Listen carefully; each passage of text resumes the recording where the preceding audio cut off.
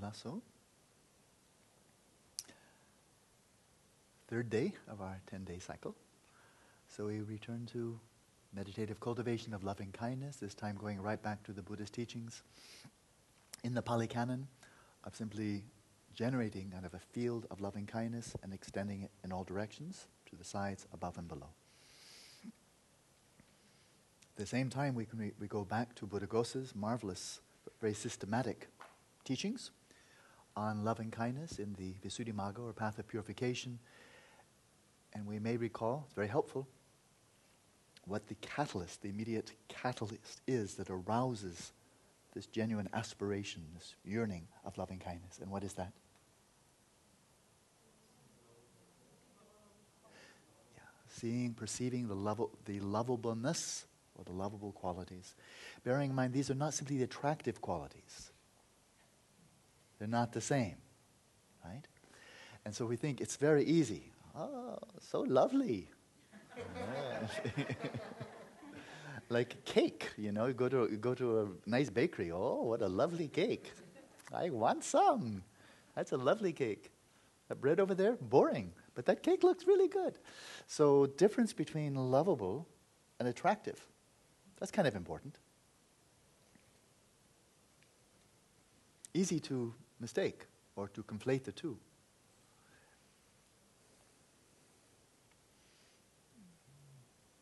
Physically, clearly there's a lot of difference about, if we just focus up for the time being on human beings. Physically, some much more attractive, much more lovable than others over the course of a life. Even children, some are cuter, some not so cute. Adolescent, and right on to adulthood. But if we look at the beginning and the end, it's pretty even. That is the fertilized egg. Who looks at one and says, oh, that's a really cute one? That one, yeah, gushy, but that's a really cute one. Oh, I think that's going to be a female. I want her. She's not female yet, but I think so. You know, they're not even gender differentiated yet, right? And so they're in the very early ages. I mean, it goes from a fertilized egg to yogurt. I mean, the Tibetans describe in detail, in Tibetan medical text, the detail of, you know, looking like yogurt and then kind of like a little frog and onto a fish and then onto something that looks kind of humanoid and so forth. So in those early phases, really, I think we're pretty much all the same. You know, Mexican yogurt, Finnish yogurt, female yogurt, male yogurt. Australian yogurt's a little bit strong for me. But still, good yogurt. Right. So at the beginning, pretty much all the same. And then, when you get to be 80 or 90, you know, not that much difference. Even telling the difference between a man and a woman, sometimes not so easy. Right? Old monks and old nuns, definitely difficult.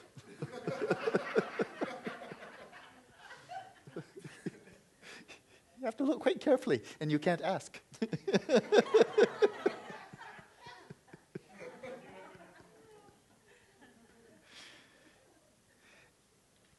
And after death, then definitely flattening. It really flattens out. Just a few days ago, I was reading a story from the Pali Canon about a beautiful courtesan, young woman, gorgeous, apparently just knockout.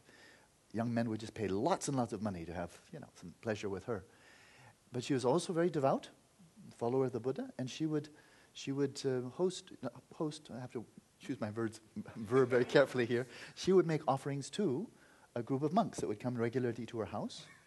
Very clean. They were very good monks. They just received the alms. All spick and span clean. All fine. And it was interesting. There was no smear. Oh, she's a slut. She's a whore. There's nothing like that. She's a courtesan. It's one of the jobs they had back then. And so there was nothing dismissive about her at all. That was just, that's what she does. That's what she chose to do. Okay. And some monks would go, keeping their eyes down, receive alms. It was very simple. Some other monks heard that she gave very good food and that she was gorgeous. And they started wanting to come to her place too. For other reasons, you know, just to gawk.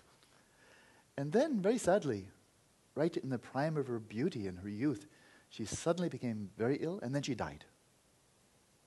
And so the Buddha, knowing that some of his monks were already developing, some strong lust for this young woman while she was alive, he instructed that they would take her corpse, her fresh corpse, beautiful, I'm sure, very beautiful corpse, take it out to the charnel ground, and he said, leave it out there, don't let any crows or any birds or anything get to it, just leave it there on the ground, protect it, and then we'll call a meeting there at the charnel ground in 2 days. Just a couple of days later. This is India. So it's pretty hot. And so he gathered the monks, including these lustful monks that wanted to come to her house, to be able to gawk at her beauty. And so they're just 2 days old, already worms coming. And so the Buddha said, all right, here's a body. We're willing to sell this body. Do I hear 100 pieces of gold? Anybody want 100 pieces of gold for this body? It's now moldering, it smells bad, it's swollen, it's got worms coming out of it. 100 pieces of gold. No? Okay, 50 pieces of gold. 1 piece of gold. 1 copper farthing. 1 copper. Couldn't sell her body for anything. Anybody take her for free? Nobody wanted it. Nobody wanted it. He said, you see, 1 week ago, a man would give 1,000 pieces of gold for this. Now look, nobody wants it even for free.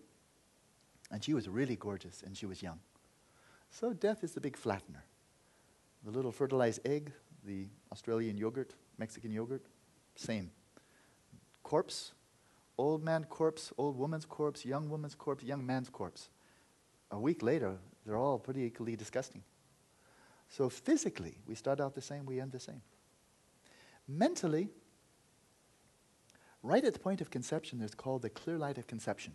Just like there's the clear light of death following the blackout, there's a clear light of death. You enter into Rikpa, probably unknowingly, but you get into it, and then it passes and you move on to Bardo, right?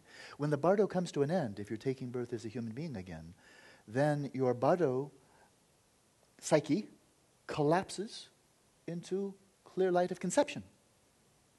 Again, you get access to clear light, Rikpa. Probably very brief. And then you come out of that and you come to the substrate.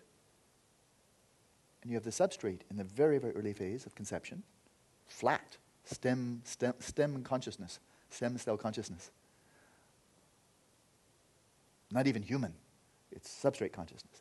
And then the formation of the fetus continues, and then we see the egg and the sperm actually are developing into human body, and that substrate consciousness now conjoined with the egg and the sperm, which is a human egg and sperm, then in that conjunction of the two, then out of the substrate consciousness emerges a human psyche, which develops with all the senses, as the brain forms, the eyes, the auditory cortex, and all of that form.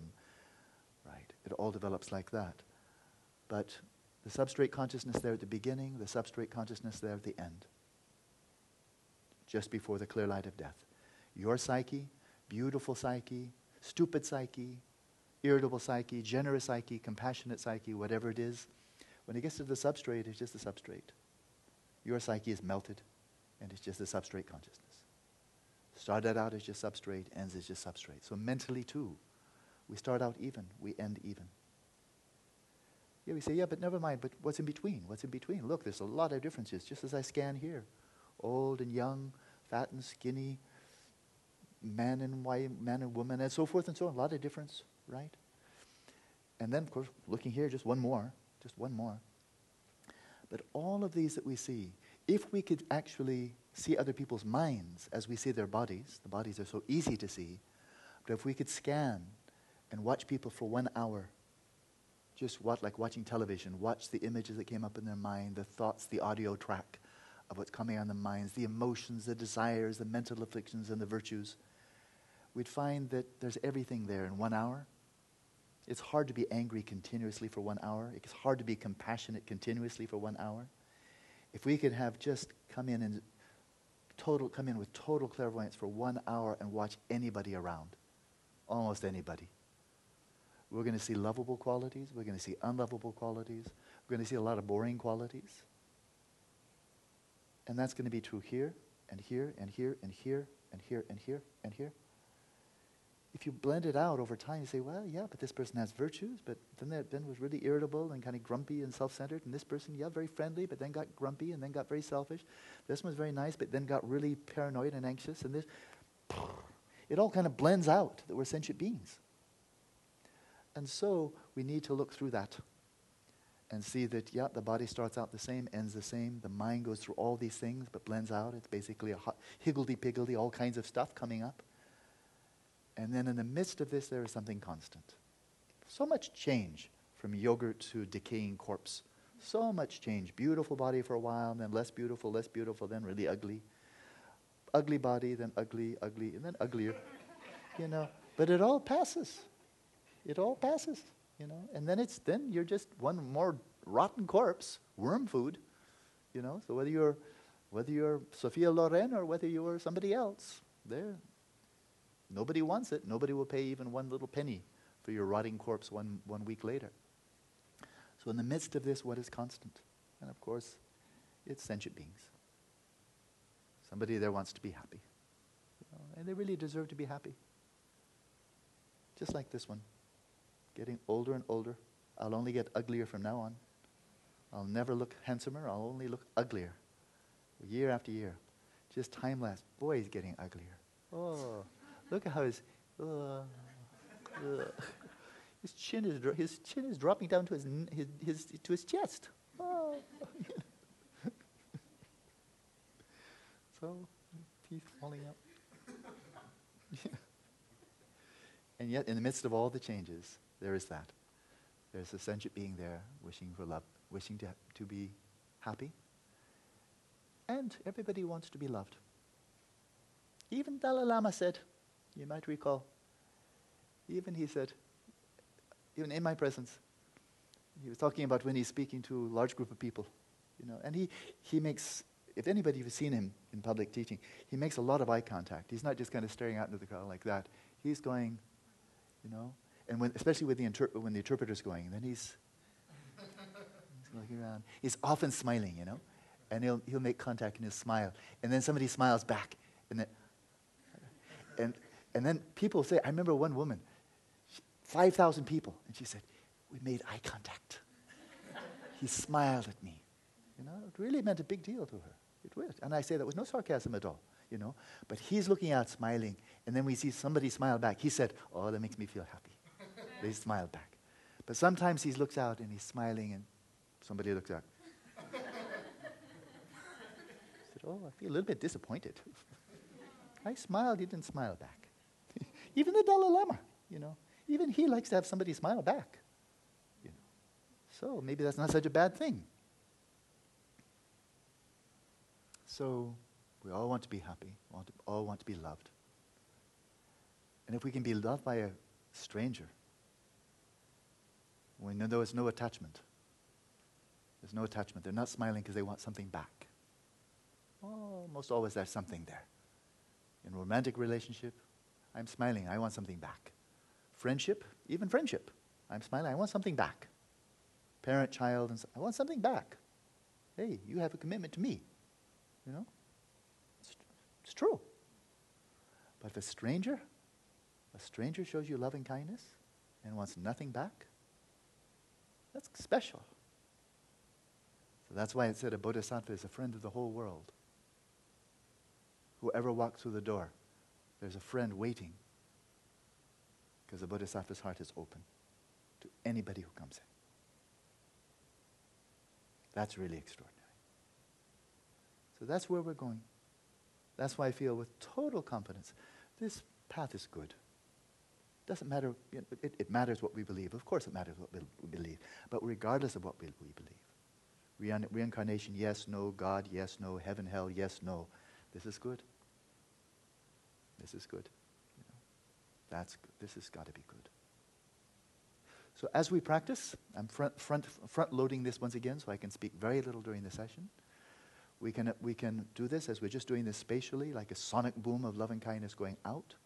We can do it straight Theravada style or Pali Canon style, and that is just sending out this kind of this wave of love and kindness, this aspiration. May each one hear, each in all directions, human and non-human alike, May each one be well and happy.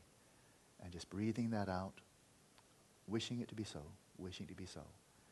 And just kind of like a leveling quality, whether they're old or young, they're rich or poor, attractive, physically attractive, unattractive, virtuous or unvirtuous, human or not human, whatever they may be. They're just even. It goes out evenly in all directions. So, foundational, really good. Doesn't require any special belief system at all. Just it's good. Now, if we'd like to bring this into the Mahayana context, then we can think of the liturgy, which you can recite, but after some time it just may come spontaneously without having the discursive thoughts. And that is, as you're expanding this field of awareness, of loving kindness, why couldn't we all, just to put it in ordinary English, why couldn't we all find genuine happiness and the causes of genuine happiness? May we find this. May I help us all find this. And may my spiritual mentors and the enlightened ones, may they bless me, that I may be enabled to help everyone find happiness and the causes of happiness. So, extending out there. And when you come to this final phase, that is first, why couldn't we all find happiness, the causes of happiness? May we all. May I bring this about. All of that can be coming like when you're breathing out, right? But when you're breathing in, may the Guru and the deity bless me that I may be so enabled. At that point, if you wish, you may breathe in and imagine the blessings coming in, right? Just imagine just being blessed from all sides, breathing in the light, and then breathing out the light. So that doesn't take a whole lot of faith. Certainly good practice. So that would be a Mahayana approach. And then if you wish, you may do this in the context of Vajrayana. Dissolve your ordinary sense of personal identity. Just dissolve it. You constructed it, you can deconstruct it. Dissolve it into emptiness, into your Buddha nature. Out of that emptiness, out of your own Buddha nature, then generate yourself in a form such as Avalokiteshvara. And then in that pure form, breathe in, breathe out that light, and imagine it actually occurring. In all of these phases, you can imagine it actually occurring. But you can actually take the fruit as the path. You can imagine what lies in the realm of possibility as being drawn into the realm of actuality now, knowing perfectly well this is imagination. But imagine it just, and then we can be inspired by future possibilities drawn into the present. That's powerful. So, basic Theravada, feet on the ground, totally sensible. Mahayana, quite realistic, incredibly rich. Vajrayana, incredibly profound. So either way, any of these three ways, all good. Okay? So let's have one session.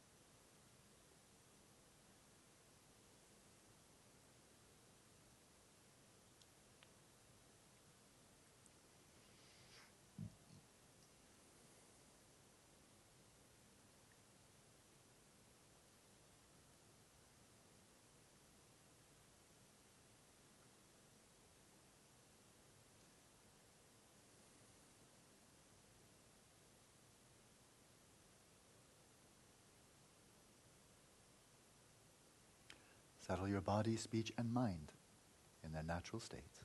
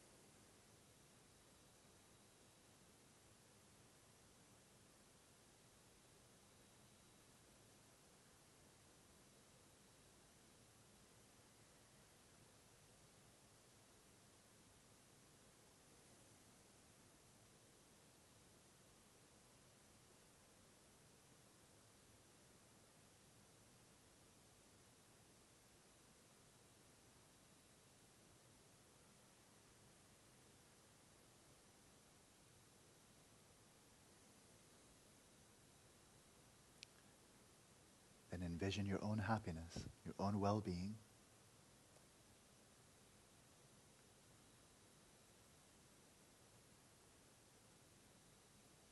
What would make you truly happy?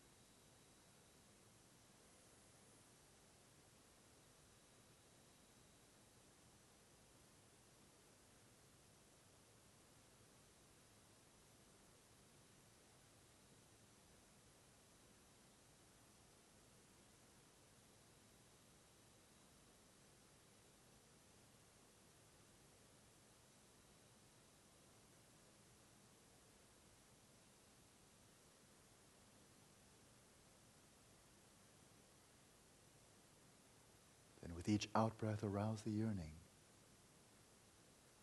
May I find genuine happiness in the causes of such happiness.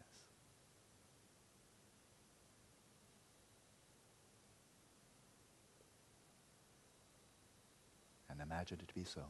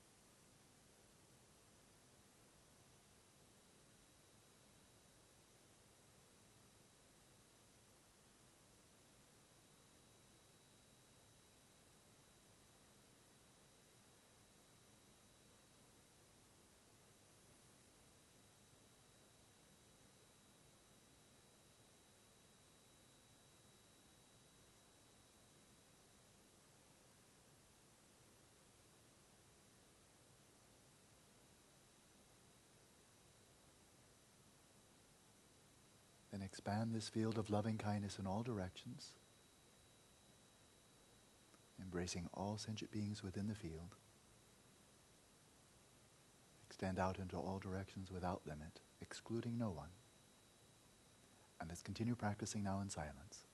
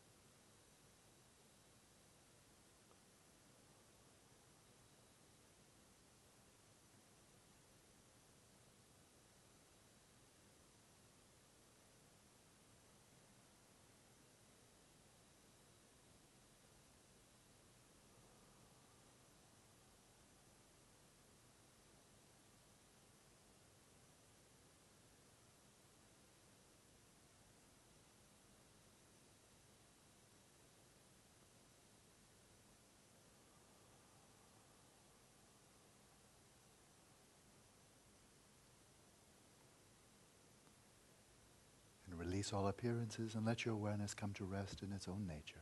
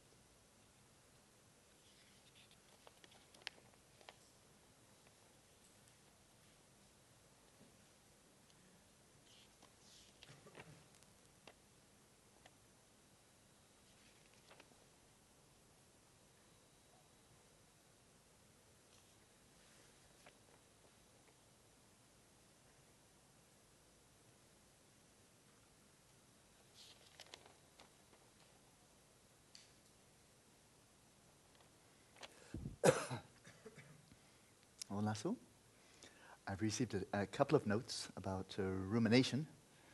I did check it out. So here's just one that for rumination in Spanish, rumiar is a verb used to describe what cows do when masticating repeatedly their food. Yeah, it's called chewing the cud. So that's where it comes from. And so you swallow the food, it goes into your first stomach, and then when there's nothing else to do, you cough it up. And so that's ruminating. That's a cow's rumination. And of course, we have an experience, and it goes into our first mind, and we cough it up and chew it over again. So it can be very productive. It means turning over in the mind, literally, to turn over in the mind. It can be very productive to reflect upon, to contemplate, and so forth. And we all know that rumination can be afflictive as well. But thank you. So whenever you're ruminating, you just think of cows chewing their cud. Then there is a practice question here. Yep, here we are. How does the third fetter distort our shamatha practice? Any sneaky traps? Does the practice itself remedy it? And that is, here's the definition of the third fetter, as I understand them. The distorted grasp of rules and vows. So the third fetter is not the third of the 5 obscurations, but fetters that the Buddha spoke of, the distorted grasp or clinging to rules and vows, rules and rituals. From the Pali Canon. Or here's another one. Here's from Ajahn Amaro, clinging to rules, roles, and conventions, believing, for example, that purification can come from the mere enactment of a procedure. That's a bit vague. I wouldn't go with that one. It's better to go back to classic sources. So that's a nice paraphrase, but it's not. So enactment of a procedure, what's that? How about bodhicitta? That's a procedure. That's very purifying. So I won't go for the last one. That's why we have classics. Go back to somebody who actually knows what they're talking about, you know? Can speak with great authority. People like Buddhaghosa and the Tibetan tradition, Tsongkhapa, Padmasambhava, and so forth. But yeah, the classic examples are just the motions, the rituals. So what the Buddha was specifically referring to here is, for example, ritual sacrifices. If I sacrifice a certain cow or a certain number of goats or pigeons or what have you, or if I do some ritual ablutions, is that how you pronounce it? Ablutions? So ritual bathing. You know, I need some ritual bathing. That's what I need. That'll purify my mind. I need to find the right river. Where's the right river? I need to find a right river to go bathe in. I'll feel much more pure afterwards. So it's that kind of stuff where we get locked onto the outer shell and miss the juice. So this is why when I'm teaching, I have my own practices, and that's private. And I can tell you publicly, there's a fair amount of ritual in my own private practice. I try to imbue it with meaning, but knowing that how easy it is, it's almost like centrifugal force. When we're offered early on in the practice, when we're offered rituals, it's so easy for the mind just to spin out to the outer shell. It's very, very easy to do. Whether it's a mantra, whether it's prostrations, which is a fine practice. So I'm not criticizing the form. I'm just saying they can be empty. And it's very easy for them to be empty. And moreover, I know what it's like from the inside to be empty. Especially during the years that I was a monk. There was a lot of liturgy. I'll tell you one real empty one. When I was in the monastery in Dharamsala, there were about 30 of us monks. And I remember this particular phase, I was the only Westerner there. The other two got sick and went home. So I was the only Western monk. But we had about 30 young monks in this monastery, and some patron came, gave us some offerings, we can have a good meal, and said, please recite some sutras from the Kangyur. Maybe the 8-verse Prajnaparamita, something like that. Okay, well, yeah, why not? That's good. What did they do? They distributed the sutras, everybody got a little chunk, and then we all recited it at once. So you hear this cacophony of 30 monks all reciting different stuff. And then some monks would found it was faster because when you're reading Tibetan text, you have to flip it over. They would just read page 1, 3, 5, 7, 9, 2, 6, 4, 6, 8. And they read it as fast as they possibly could. This is Prajnaparamita. This is pretty heavy-duty stuff. So I thought, I started getting skeptical about rituals pretty early on. So what's the point of this? I mean, this is really service to the man that just offered us the meal? What's this? Looks like to me like an empty ritual. Yeah, okay, all the words are coming out. Helter-skelter, blah, blah, blah. But that's very easy to do, so it happens. So that's why I give relatively little ritual. Here's one of mine, dead man talking. Whenever I get up here, reminding myself I'm going to be dead soon, so, however it goes, don't get too excited. Dead man talking. And that really is a good flattener, just like I said before. So that's a ritual I can really relate to. So it's that. It's clinging to the outer shell. And to some outer shells are really just superstition. And other outer shells may be the outer shell of something very meaningful if there's an inner juice. But if there isn't any, Shantideva says that if you're reciting mantras and other liturgy with a distracted mind, what does he say? Deme. Pointless, useless, devoid of meaning. You may as well just give it to a parrot, So, that's what he's referring to. Clinging to the outer husk. And it's easy to do, and it's also vows, and so it's possible to take monastic vows, for example, and be following the letter of the law for every single vow, letter of the law, every single one. And yet, look, where's the juice? What was that all for? 253 vows, 227 vows, Theravada, Mahayana, whatever it may be. What's the point of the 36 vows of a novice, and so forth and so on? What's the point? Is it just, you like vows? And no, the point is these are all, they're like, considered to be like a fence around a garden where you're growing vegetables, you're growing plants, and they're very fragile. A little tiny carrot plant, a little tomato. They're very fragile, so if a bunny comes in, the bunny comes in like Godzilla, wreaks havoc, Oh, it's a bunny, and all the vegetables can't flee, they're all rooted. So the precepts there, layers and layers, rings and rings of precepts, are to protect something. Protect what? Your practice of ethics, samadhi, and wisdom. But if your whole ethics is just the vows, and there's no cultivation of samadhi and no wisdom, then it's a whole bunch of protection of nothing. You have sand in the middle, so there'd be nothing there for the bunny even if it got in. So that's clinging to the outer ritual. Oh, such a pure monk, except for there's nothing happening inside. Then what's the point? So that's what that ritual is about, that fetter is about.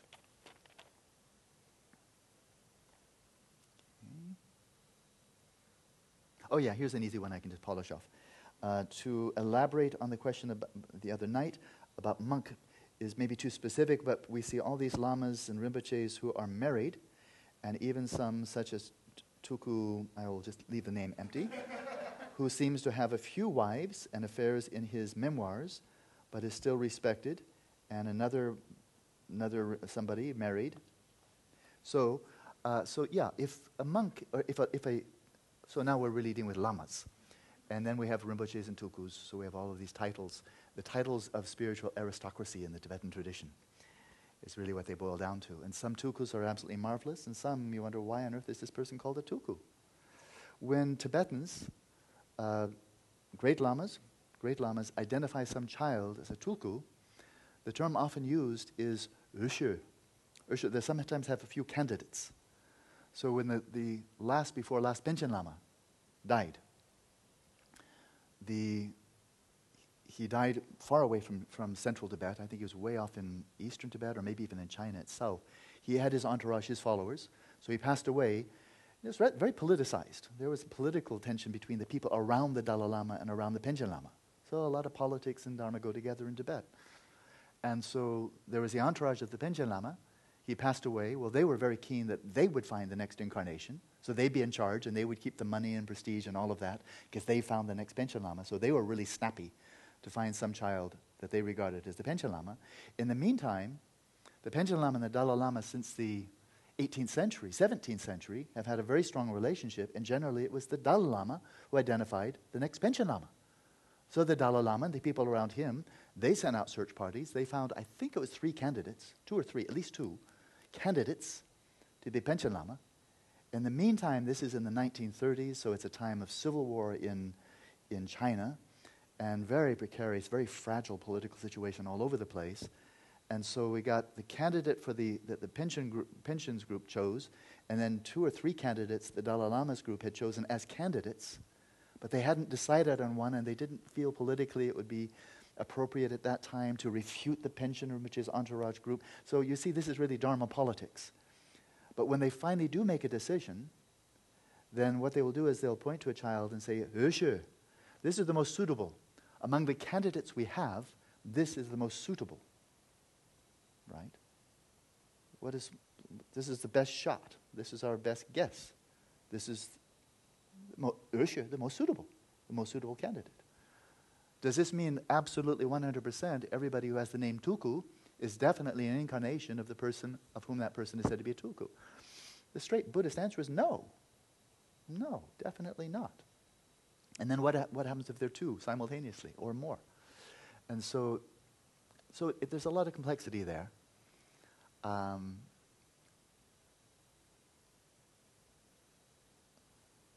So my own teacher, Gyatso Rinpoche, who was a Tuku identified from the age of 3, said, who's a real Tuku? Someone who's truly devoting him or herself to practicing Dharma and helping the Dharma flourish in the modern world. He just cut through it. Because he's an old man. He's an old man, and he's seen so much, I won't use profanity, but seen so much nonsense. That's a nice neutral word. I think you know what I really want to say. He's seen so much nonsense in the world that, and Tuku this, Lama that, Rinpoche this, that, and the other thing. There was one occasion, quite a few years ago, maybe 20 years ago, His Holiness Dalai Lama went down to the great monastic universities in the south of India. And the Tukus, being the young spiritual aristocrats, they all get to sit in the front row. They get the VIP seats because they're Tukus, these young Tukus. So they're sitting up, these privileged youngsters. And he's watching them goof off, goofing around, because they often get spoiled. And Dalai Lama turned down and says, "You're all Tukus. You're the worst. You're the worst. Your behavior is the worst. You're a disgrace." So sometimes they turn out marvelously. Sometimes not so marvelously, everything in between. Some Tukus are never recognized, some who are recognized as Tukus. Who knows? So sometimes they're lamas. Sometimes they're lamas for a good reason. They're lamas. Sometimes they never take ordination as monks. Not necessary. Right. Sometimes they take ordination, and then life changes. And really, out of compassion, out of bodhicitta, they give back precepts, maybe take a wife. Happens. Sometimes all kinds of reasons. I could go on and on and on. So quite clearly, for centuries, going back before the time of Padmasambhava, back to the time of Vimalakirti, great Bodhisattva, Arya Bodhisattva, layperson, emphasizing that the lay way of life also is absolutely viable for leading the Bodhisattva way of life, following the path to enlightenment. So there are different modes for different people. Bottom line, because I'm speaking a bit strongly here, bottom line is we don't know. We don't know what another person's realization are unless you have very deep realization and absolute 20/20 vision, clairvoyant vision of another person's mind. We don't know what another person's depth or scope of realization of purity is. So overall, best to just mind one's own business. Try to purify one's... We're going to die soon, so try to purify our own mind first. As His Holiness said, I think it was maybe even in that discourse, that first teaching in Switzerland. I think it was then. He said, yeah, I think it was, when he's speaking to those 5,000. He said, it's more helpful to find one fault in yourself than find 1,000 faults in other people. If you really want benefit, then much more helpful to find one fault in oneself rather than 1,000 in other people. You find other faults in other people, what are you going to do? Just increase your own pride. So, that's that. So it's maybe just to finish on a minor point. It's my own teacher, a revered teacher, Gyatso Rinpoche, hasn't been a monk for a long time because his teacher, as I told you earlier, told him, give back your precepts. This is, you shouldn't be monastic for the direction life is going to take. He wears maroon robes. He keeps his hair short. So you wouldn't know that he's not a monk. And that's not at all uncommon. Soknyi Rinpoche is not a monk. He has a wife. He has, I think, one child, I believe. Two? Yeah. But he looks like a monk. He's got short hair. He wears maroon robes. Was he ever a monk? I don't know. But he's certainly not a monk now. Is he a good lama? Of course, he's a good lama. His younger brother, Mingyo Rinpoche, is a monk. Yes? He is a monk. You couldn't tell the difference. I mean, they're both short hair, maroon robes. One is a monk. So in Nyingma tradition, it's a bit fuzzy. That is, you can't tell so easily from outside. Yeah? Some Nyingma lamas, like Dingo Khyentse Rinpoche, long hair. So everybody knew wasn't a monk. But then you have the Tokten, the Gagyupa monks, these heavy-duty, Green Beret, Navy SEAL, Gagyupa, heavy-duty monks who let their hair grow into dreadlocks. And they're fully ordained monks, and no women, no sex, no nothing. They're hardcore, really hardcore, contemplative monks. Like Duban Rinpoche, who appears in the movie The Yogis of Tibet. Dreadlocks, long hair, right? They're monks, but still have long hair, okay? And then there was one guy, some English guy I knew back in Dharmas. I didn't know him, but I could recognize him. He was so easy to recognize. He was some English guy, some English hippie. And he walked around, he had a beard. He wore maroon robes. And he grew his hair long. And he put it up into a bun and then put a bone through his bun. And then he had a girlfriend. And he presented himself as, I'm Tantrika, I'm a Ngakpa. He was a guy with a bone in his hair. Was my strong sense.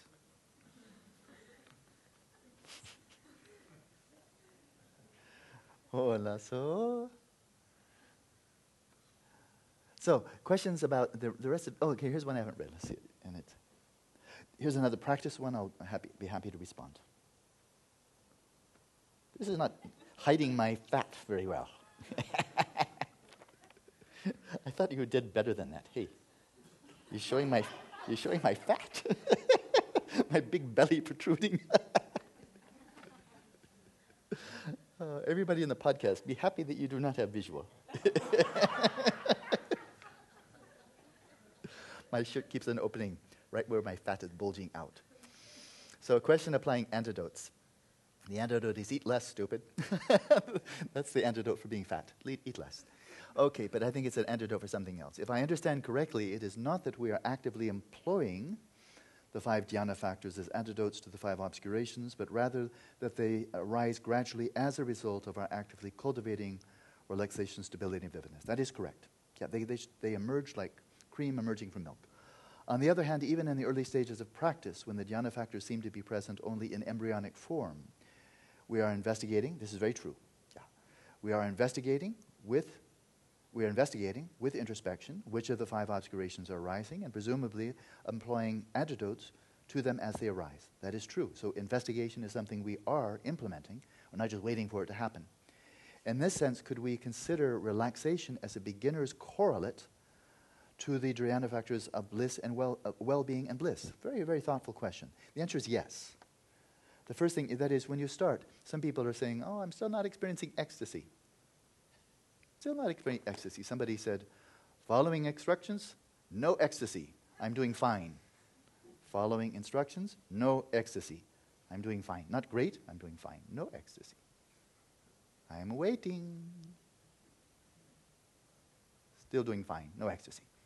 So ecstasy isn't something that just happens, that we can just turn on. And there's no telling. It differs in terms of physiology, constitution. Wind, that is, wind people, earth, water, fire, air. Bliss comes to some earlier than others. It's just constitutional. There are past life factors that may certainly can be relevant here. But what we can really actively cultivate is that sense of ease, of relaxation, first of all, in body and mind. So the body feels, oh, that's nice, just loose. So it's not exactly ecstasy, but it's kind of like better than being uptight. It's definitely moving in the gradient towards well-being and bliss. So it's a little tiptoe in that direction, of the ease of the body, the relaxation of excess tension of the body, and then finding the breath just flowing effortlessly, finding just how nicely it just flows in of its own accord, and flows out, waving in, waving out, and kind of find that's quite relaxing. And then the mind being set at ease, finding those little stretches of 5 seconds, 10 seconds, just quiet and present, serene. Not ecstasy, but yeah, this is something we shouldn't have to wait for weeks and weeks for. This could happen very early on. So yeah, the 4 signs, the preambles for well-being and bliss. Stability as a beginner's correlate to single-pointedness, excellent point, yes. Vividness as a beginner's correlate to course examination and subtle examination, yes. Or do they correlate differently, or is it a reach to think of it in this way at all? I think it's very intelligent thinking. Very good, very good. Yeah, so we, on the one hand, through cultivating these, we are sowing the seeds for all 5 dhyana factors, no question. And those are very intelligent correlations. So good point. Okay, so the other 2 are a bit more, this is calling for a story. This is more theoretical, deep theoretical background, more of story style. So we have a bit more than 20 minutes. Question related as time. Oh, before we go into questions, I'm just curious here, among you all here, prior to this retreat here in Phuket, how many of you have never participated in a retreat of 2 weeks or longer prior to coming here? How many? Never 2 weeks or longer.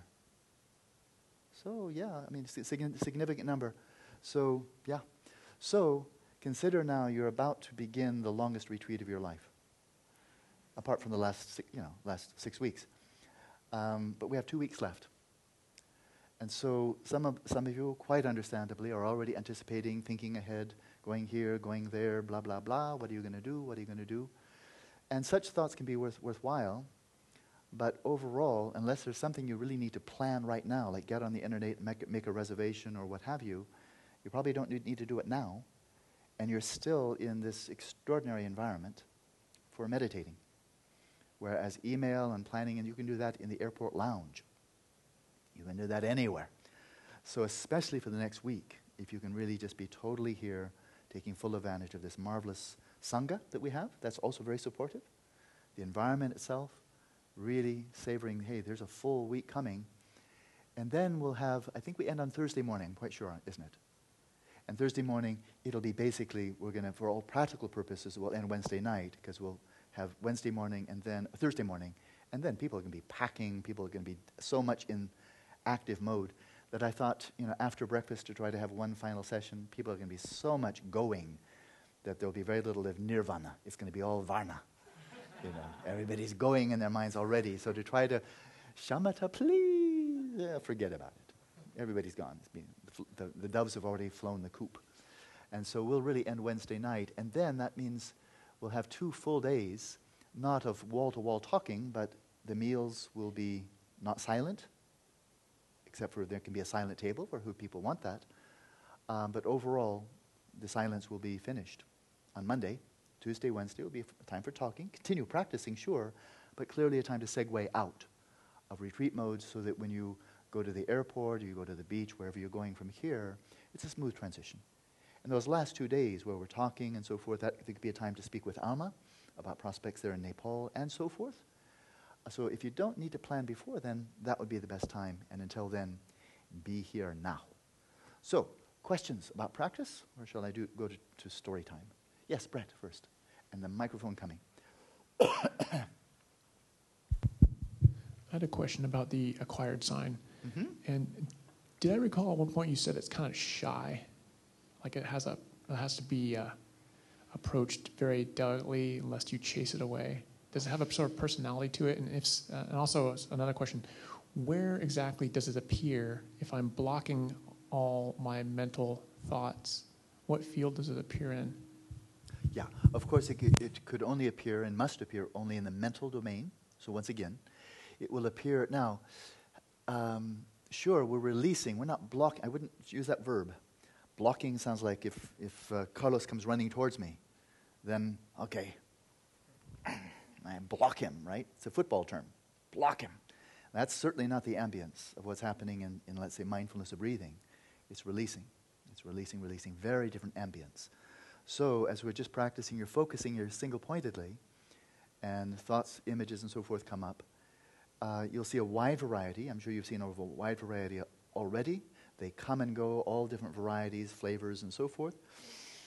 When the acquired sign arises, when it first arises, it will very likely look like just one more mental image. It won't come with a little flag, I'm an acquired sign, it'll just be one more image. But it will appear in that same field of attention that is going to, as you're focusing here, and frankly, I've never heard of anybody achieving acquired sign when the attention is focused down to the abdomen or full body. It comes here when you're focusing on the apertures of the nostrils, and so your attention is focused downwards, right to this area, and in that mental space, in front of your face, more or less in the area of the tip of the nose, then a sign will appear. And again, when a sign means a mental image. And again, it could be a single point of light. It could be a garland, like a necklace of light. It can be like a cloud, like a fuzzy cloud. It could be a sphere. It could be a concentric sphere, like sphere upon sphere. It could be a variety of things. Then go back to attention revolution, and of course the source for that is Buddhaghosa's Path of Purification. There's a pretty good list, an excellent list, of some of the range of acquired signs that arise. When it first arises, it will look like just one more mental image. You release it. But then when it comes, when it's the acquired sign, it will appear repeatedly. It will appear in the same way. And here's the real giveaway. It will appear not when your mind is especially distracted, but when your mind is especially not distracted. When you're really in the flow, that's when it's going to appear. So it's going to be a little bit anomalous. Everything was going so well, and then, hello, comes this image.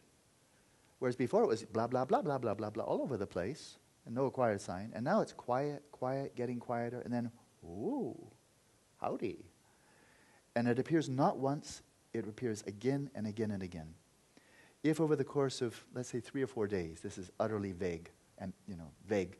If over the course of 3 or 4 days, when you're really in the flow of your practice, you find the same image crops up repeatedly in the same place, and on those occasions when your attention is really focused, then welcome to your acquired sign.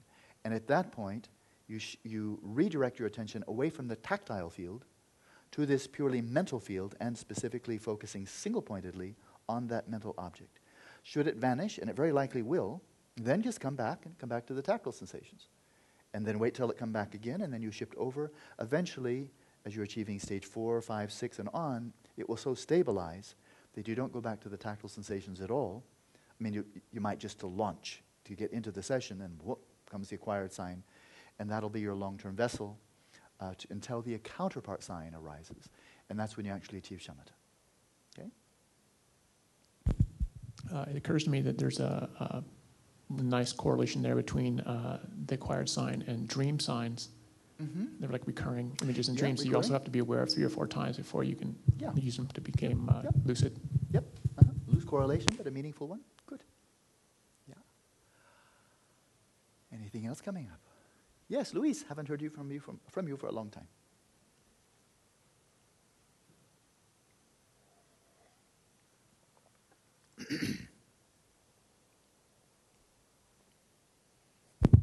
This is not about the practice, it's about the book you mentioned about the Dhammapada, the 1,200-page commentary. Yeah. Can you tell us the name of the book or where we can get it? No, it's a PDF. It's a PDF? Yeah, so the easiest thing for me would be just to send it maybe to shamatha.org. How about I do that? Okay. It's really quite inspiring. I mean, I find it, that's what I can say factually, I find it very inspiring. Thank you. And you really get a sense, so many, I mean, it's 1,200 pages long. And what you have is one chapter, often 2 or 3 pages, for every single verse. For everything, and it's not just a commentary, every single verse is showing the context in which that verse was uttered by the Buddha. It's really quite nice. Right? So, sure, I'll just send that off to shamatha.org. There are a couple of texts there already, and I know I can do this, it's not taking that which is not given, because the author says this is for public distribution, just don't sell it. So, don't sell it. That's a wonderful question, sure. Anything else about practice? Yeah, go ahead. Jacob.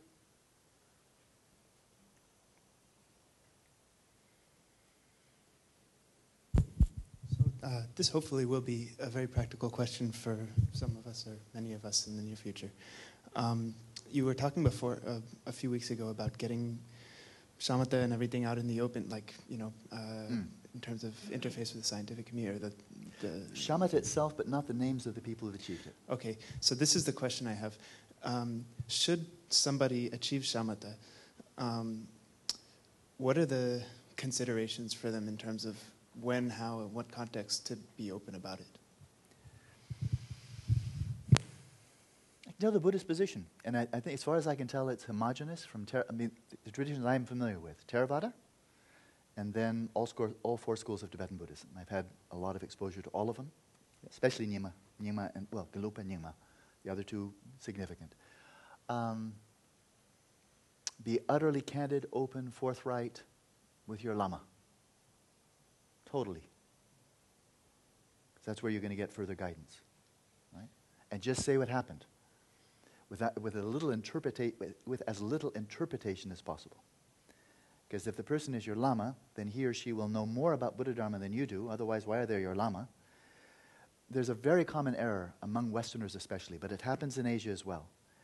And that is, we meditate along, and then we have some exceptional experience arise. And we want to make sense of it. Well, where does it fit? What was it? What was it? And then we read a little bit about Dharma. We read about maybe the jhanas, or we read about Rigpa, or we read about something. And we know our experience. And we're trying to be honest. I mean, this is all in good faith, but this is my experience. And then we're thumbing through. It's almost like looking, oh, that thing has a match. I think I must be an Arya Bodhisattva. Cool.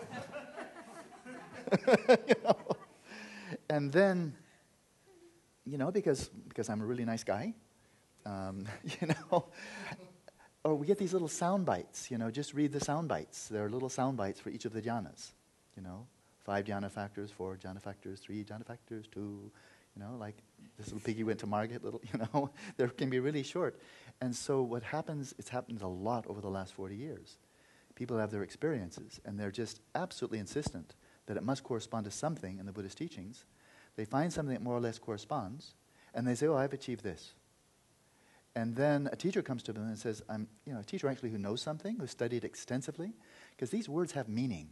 Shamatha, as access to the first jhana, has a very specific meaning. It's not negotiable. It's not debatable. It's not sectarian. It is what it is, but you don't know what it is unless you've studied well. We don't learn the meaning of Buddhist terminology by meditating a lot. You learn the meaning of Buddhist terminology by studying a lot and getting teachings and question and answer and clarifying and getting rich context, background. That's how you learn what Buddhist terms mean. not by meditating a lot. Now having said that, congratulations. Now you know what a Buddhist term means. Does that mean you have even one little sniff of meditative experience? No. But then if you cultivate the two together, and in close dialogue with somebody who really knows what he or she is talking about, who studied a lot, then you may know with confidence. The Guru has corroborated. You have your own wisdom. You check with the Guru corroborates. Yes, congratulations, you've achieved such and such. Good, that's your private business. Private business. To tell anyone outside, overall, now I'll speak primarily from, overall in the Theravada tradition, keep it quiet. Keep it quiet. No reason to talk about it. If you feel any reason to talk about it, ask yourself why. Ask yourself why. You know? I love it when people say, I've had this deep realization of emptiness, of identitylessness. I've really got to tell you about it. Are you impressed? That was me who had that. I have such realization of emptiness, such realization that I don't inherently exist. You know? So this has happened an awful lot over the last 20, 30, 40 years. And as a scholar, I'm not a great scholar at all, but you know, I've had a lot of wonderful teachings. And I see so many claims out there. I won't give any example, but gosh, so many. And I feel sometimes like it's counterfeit money. It's counterfeit money. You know, people making claims for dhyanas, for bodhicitta, for rikpa, for state of degeneration, for all kinds of stuff. Shamatha, of course, vipassana all over the place, stream entry, once returner, all over the place. And so much of it, as a scholar who's got a little bit of experience, I mean, I have meditated, I look at it and say, why should I believe that? And it looks like counterfeit money. And then I feel like, wait a minute, counterfeit money shouldn't be in circulation. So, because it cheapens the whole tradition. That's what happens. So we hear people, there was one person some time back, how about that for vague, who claims some high realization in Theravada practice, once returner, something like that. That's way, way up there. Once returner, non-returner. So many people revered him. Oh, once returner, non-returner. Great, great Vipassana practitioner. Oy, oy, oy, oy, oy, oy, oy. Then had an affair. And then lied about it. Then the whole thing looks like a joke. You don't even keep 5 precepts?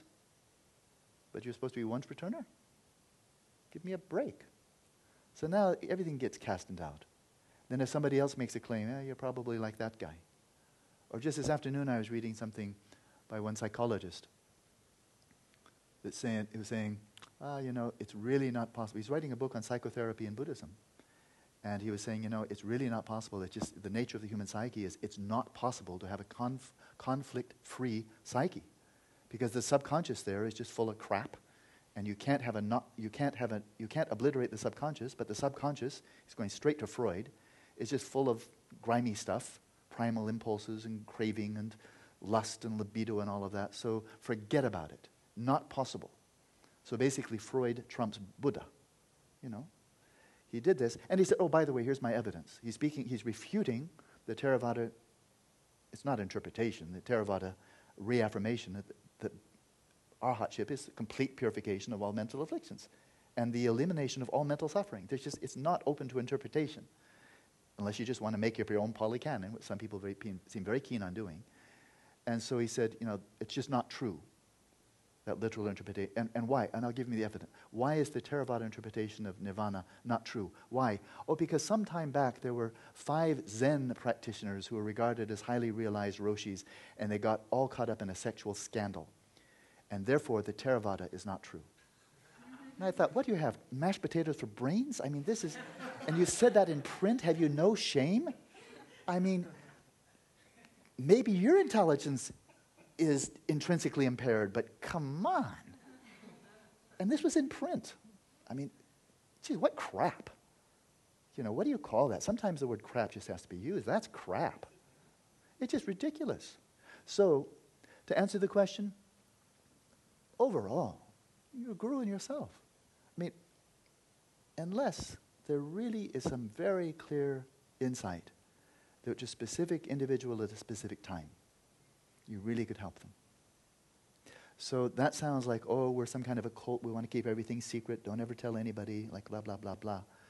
Well, no, it's just that we're not, how do you say, coming out with big ego. A jug with a little bit of water, shake it, makes a lot of noise. A jug full of water, shake it, makes no noise. As in my case, jug with no water, shake it, makes no noise. So the mere fact, and this is a word to the wise is sufficient, a mere fact that the person doesn't claim to have no realization doesn't mean they have realization. Sometimes a horse is just a horse, and a horse's ass is just a horse's ass too. You know, sometimes you can actually take it literally. So Genlam Rinpa was, again, classic Tibetan yogi, marvelous yogi. 25, 30, 35 years in retreat. Hardly ever spoke of a realization, but I lived with him for a full year, very close, during the 1-year retreat that he led and I assisted. And on a couple of occasions, just to me, he would share some experiences he had with such humility, such selflessness, that I just saw no trace, not even an atom of, oh, he's trying to impress me. He's calling attention, I'm special. It couldn't come to mind. It was so clear. So where did transparency go?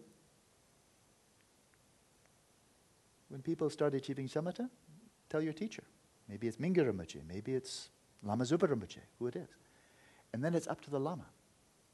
If any of my students very clearly, unequivocally achieve shamatha, and if I have their permission, then I will make it public, but I will guard almost with my life. I want to be careful about that term, but I will guard very strenuously their anonymity.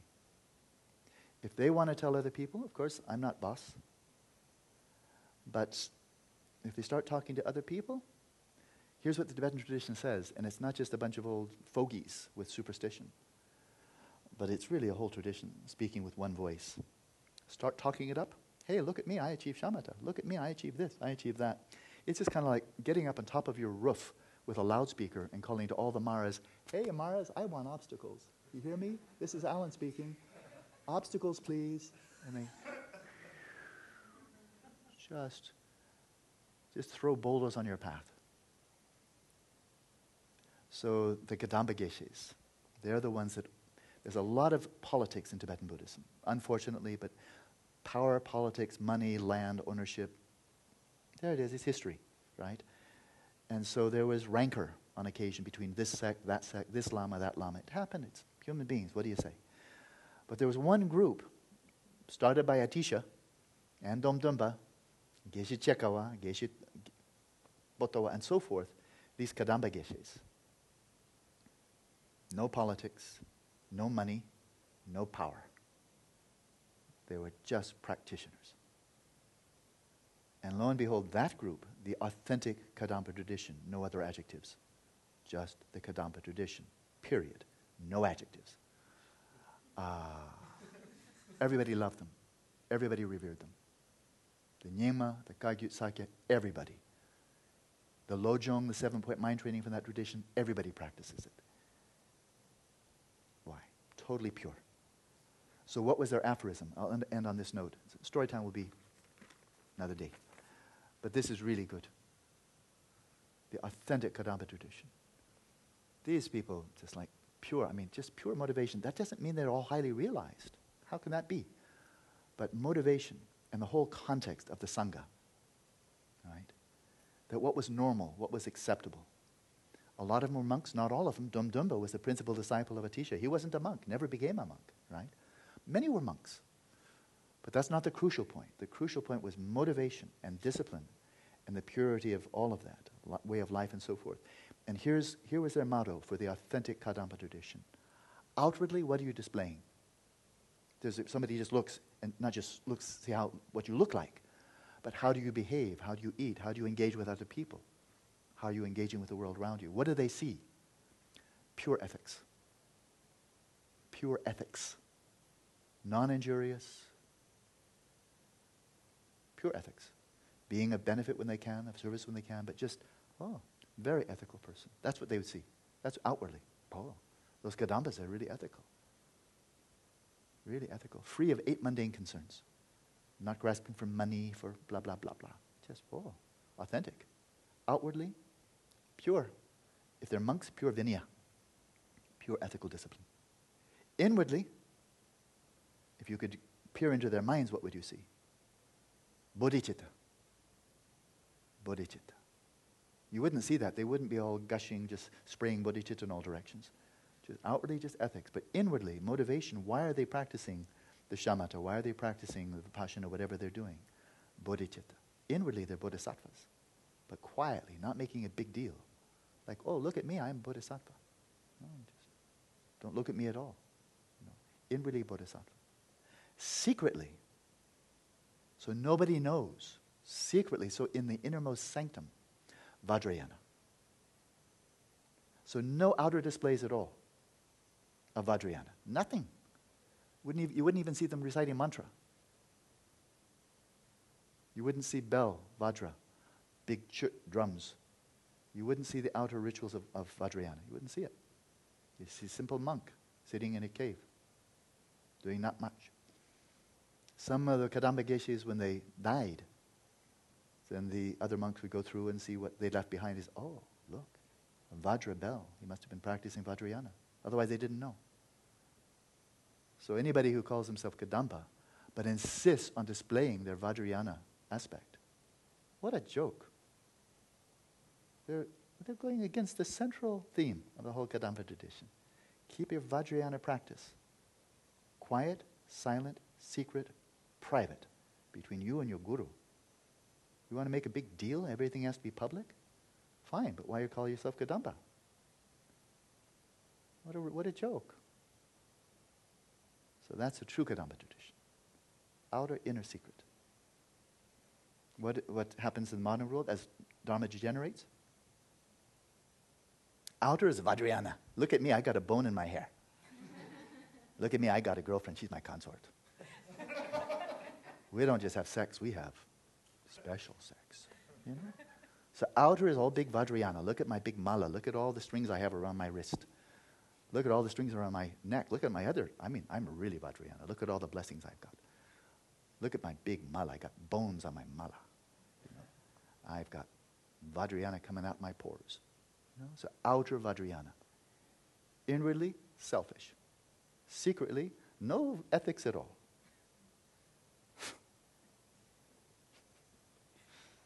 So then we make Dharma a big joke. So let's not have Dharma a joke. It's the only hope for our happiness. Right, literally, right? The only hope for our happiness is Dharma. So let's keep it clean. Dharma for the sake of Dharma. Hola, so.